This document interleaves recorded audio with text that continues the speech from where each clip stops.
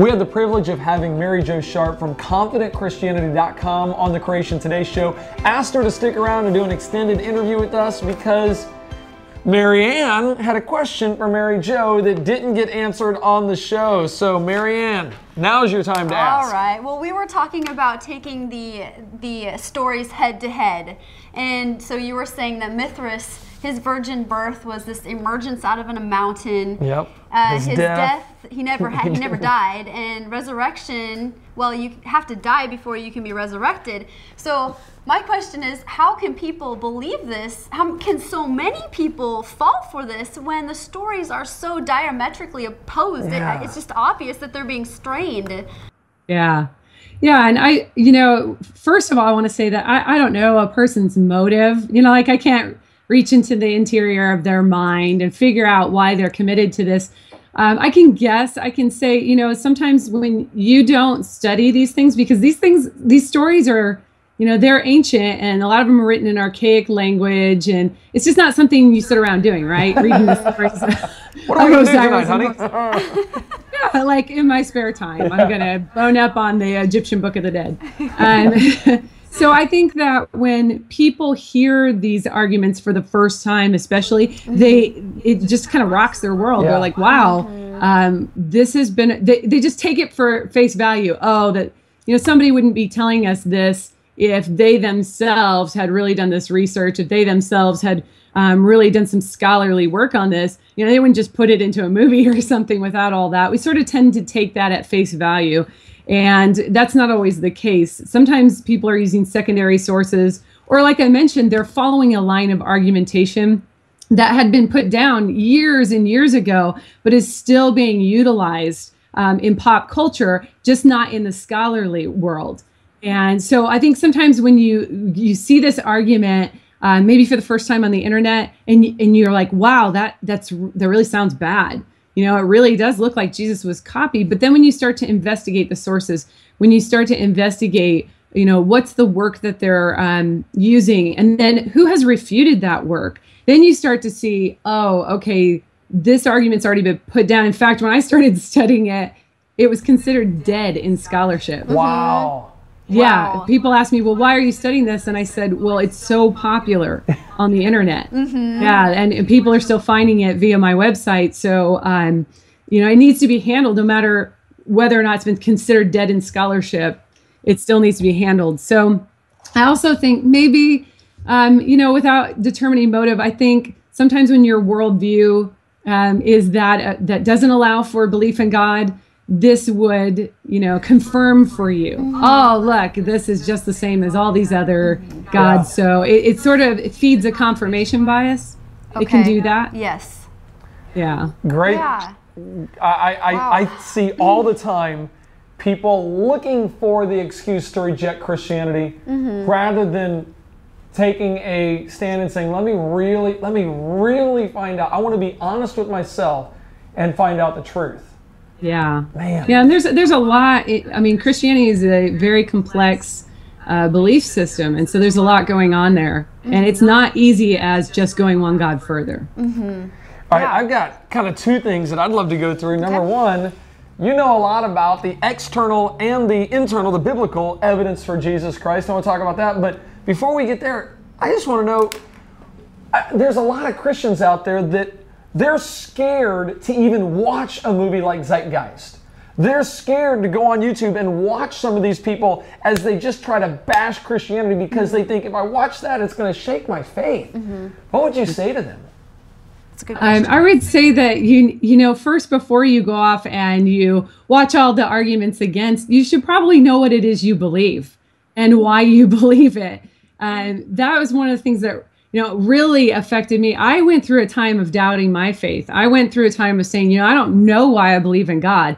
So if I had run into all these claims against Christianity without any basis for my own faith or why it is I thought my faith was true, I think it would rock my world as well. And that's one of the things that I would say is you need to really know your doctrines. You really need to have thought deeply on why it is you believe before you get into all of these arguments. I think that's actually being honest with your own faith as well.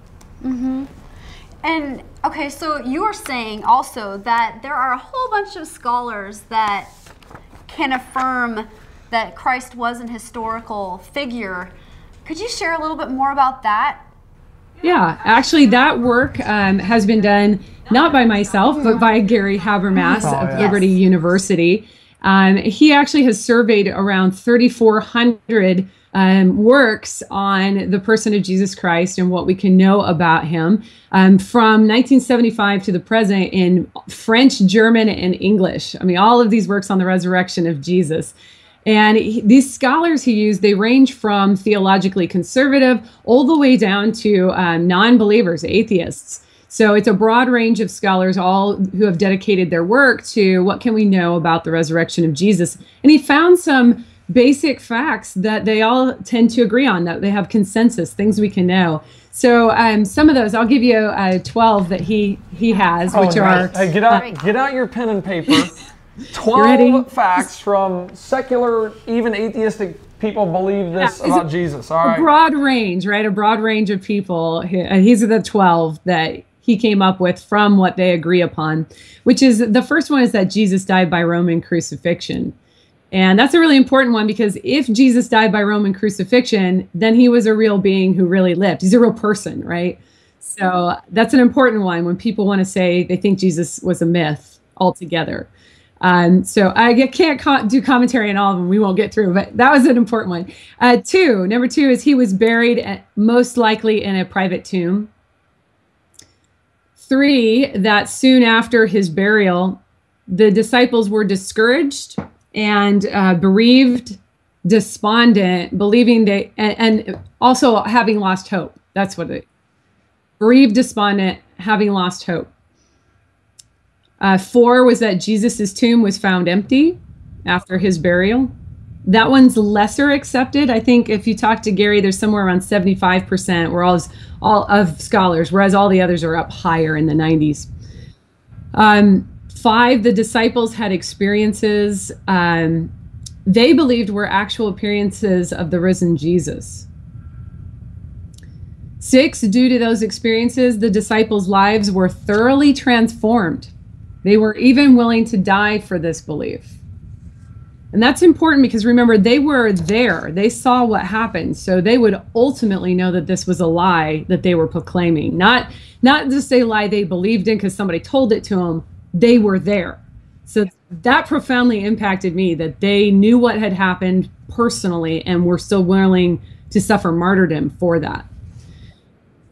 7 was the proclamation of the resurrection took place very early at the beginning of church history. And Gary will use 1 Corinthians 15, starting verse 3, as he'll show that this is an ancient creed that Paul says he's giving to them as was first delivered to him. He's passing it along. And he states that 1 Corinthians itself is a very early work. So having received this proclamation of the resurrection already, itself is very early. If Paul's early work is saying, hey, it was passed on to me. 8, the disciples' public testimony and preaching of the resurrection took place in the city of Jerusalem, where Jesus had been crucified and buried shortly before. I love that. It's like, man, of all the places to lie, you don't lie right there in the town that it happened. After, also remember, this isn't one of his facts, but they were told to disband. They were told to, get out. And that's one of the things, is there have been false messiahs before Jesus, before Jesus coming as the Messiah. There have been false claims to messiahship.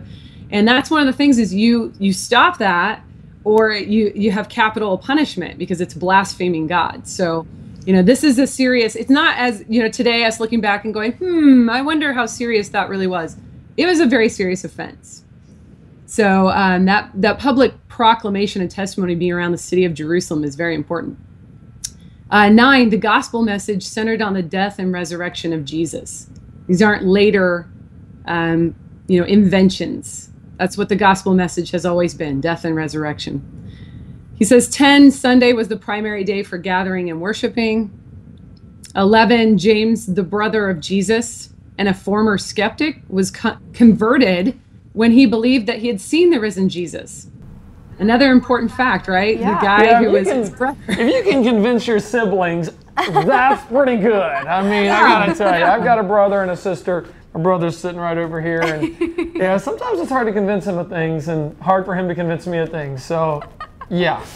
That is an important one because your family knows you, right? They know your history. They know who you are.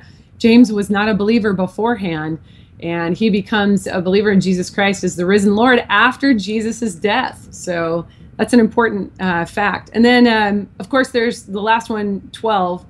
Just a few years later, Saul of Tarsus, who we call the Apostle Paul, became a Christian believer due to an experience that he believed was an appearance of the risen Jesus. And Paul was an active persecutor of the church. And he believed what really impacted me about Paul is he believed he was righteous in persecuting the church because they, again, were blaspheming God by calling Jesus the Messiah, right? So they were worthy of being put to death. As in Paul's mind, he was doing a righteous act. This is a huge turnaround on the part of Paul. Yes. This is a great list. Powerful. And this is what even the atheistic scholars will agree on about the life of Christ. Well, it's, not every single one of them, but this is the general consensus from the 3,400 scholars that he surveyed. Oh my goodness, that's amazing. A lot of work. Yes. That's amazing. So much work. Well, thank you, Mary Jo. And did we want to talk more about these questions? Can we take time to go into? We wanted to ask. Again, I know Gary Habermas has done a lot of work on this. What do we have? So this is external. This is what scholars even outside of the Bible would say. What do we have from the Bible? Do you have a list of that? Oh, okay. So no, it's actually flipped. This is what we agree from our biblical sources. Okay, so this is all biblical. We agree on this biblically. Okay. Yes. What else do we got? There's more? So further, Mike Licona and Gary have done some further work because people will say, well, you have no non-biblical sources or, what are your non-Christian sources? And, that's a lot of times a skeptic will take that approach, like Bart Ehrman will say, hey, there's a lack of non-Christian contemporary sources on Jesus, and this is a problem. So I'm going to give you two things. First, I'll tell you why that's not such a problem, and secondly, I'll give you some sources. So first of all, it's not such a problem. As Licona replies, he has a great book called The Resurrection of Jesus, a new historiographical approach. And in there, he replies that there is the same number of non-Christian sources who mention Jesus within 150 years of his life as there are non-Christian sources that mention Tiberius within 150 years of his life, this Roman ruler, right? So not only is it within 150 years for both, it's both of them have nine non-Christian sources that mention them. That's fascinating. Right. And when you include the Christian sources for Jesus in that 150 year period, you increase to 42 sources for Jesus and 10 for Tiberius Caesar. Wow. And that's natural due to the interest of Christians being, about Jesus. But another comparison is Emperor Augustus, who is considered the greatest Roman emperor. He also has 9 chief sources for his for our knowledge of his life. 3 of them are only contemporary with Augustus. A 4th writes within 50 to 110 years of his death. And then the final 4 write within 100 to 200 years after his death. So Licona concludes in the comparison with these great emperors, it's remarkable that you have 4 biographies of Jesus written within 35 to 65 years of Jesus's death. So that's one of the things that we should point out and remember as we're comparing and saying, hey, well, what are the non-biblical sources and how come you have so few? You need to remember those comparisons. Yeah, that's a lot. I mean, when you think of the greatest Roman emperor and Jesus, just a good teacher, for him to have the same or now more when you extend the time period, that's amazing. Right, yeah. And you got to consider who the Jews were, right? This is a small nation. It's not a powerhouse in the world. And, yet you have as many sources for Jesus that are not Christian sources as you do for Emperor Augustus. That's pretty impressive. So the other part was a list of non-Christian sources for Jesus, and Lacona cites, I believe it's 9, like I said, 9 sources. So he has Tacitus, Pliny the Younger, Suetonius, Marabar Serapion, Thales, Lucian of Samosata. I believe he's the Greek satirist, he's the Greek political commentator person. Josephus, a Jewish historian, who's oftentimes there's controversy about his writing, but it's only in reference to one part of his writing. There is a part that mentions Jesus that is not under controversy, so we need to remember that when people say, well, Josephus had some interpolation by later Christian authors. Yes, but not all of Josephus's mention of Jesus has had that interpolation. And then he cites just some rabbinical sources as well to bring us up to the 9. But yeah, there are extra biblical non-Christian sources that mention Jesus, some of them hostile to the Christian faith, like Josephus would be. Mm-hmm. That's amazing. Wow. Well, you'll have to look up all of those people and their quotes, because I've read some of them and they are amazing testimonies. Yes. They tell us, some of the things they tell us is that Jesus was a person. They talk about his death, or you'll even find out that his followers were teaching that he was the Messiah. These are the kinds of things they wrote about. So if you're like, well, that was a nice list, but what are they actually saying? Those are the kinds of things they are saying. And Tacitus was considered the greatest Roman historian of all time. And he wrote about Jesus. Mm-hmm. That's really cool. It's an important fact. All right, I gotta ask, what made you so fascinated in this? I mean, you've obviously studied well. I mean, this is amazing stuff that I'm writing notes on. What made you go, you know what, I gotta learn this stuff? Oh, it's the fact that several years after becoming a Christian, I had doubt about my belief in God. And so I said, you know what, I don't know what, if somebody said, why do you believe in God?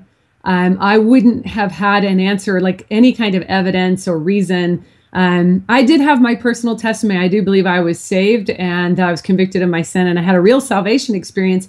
But at the same time, that was it. Like, I couldn't tell you why I thought God existed.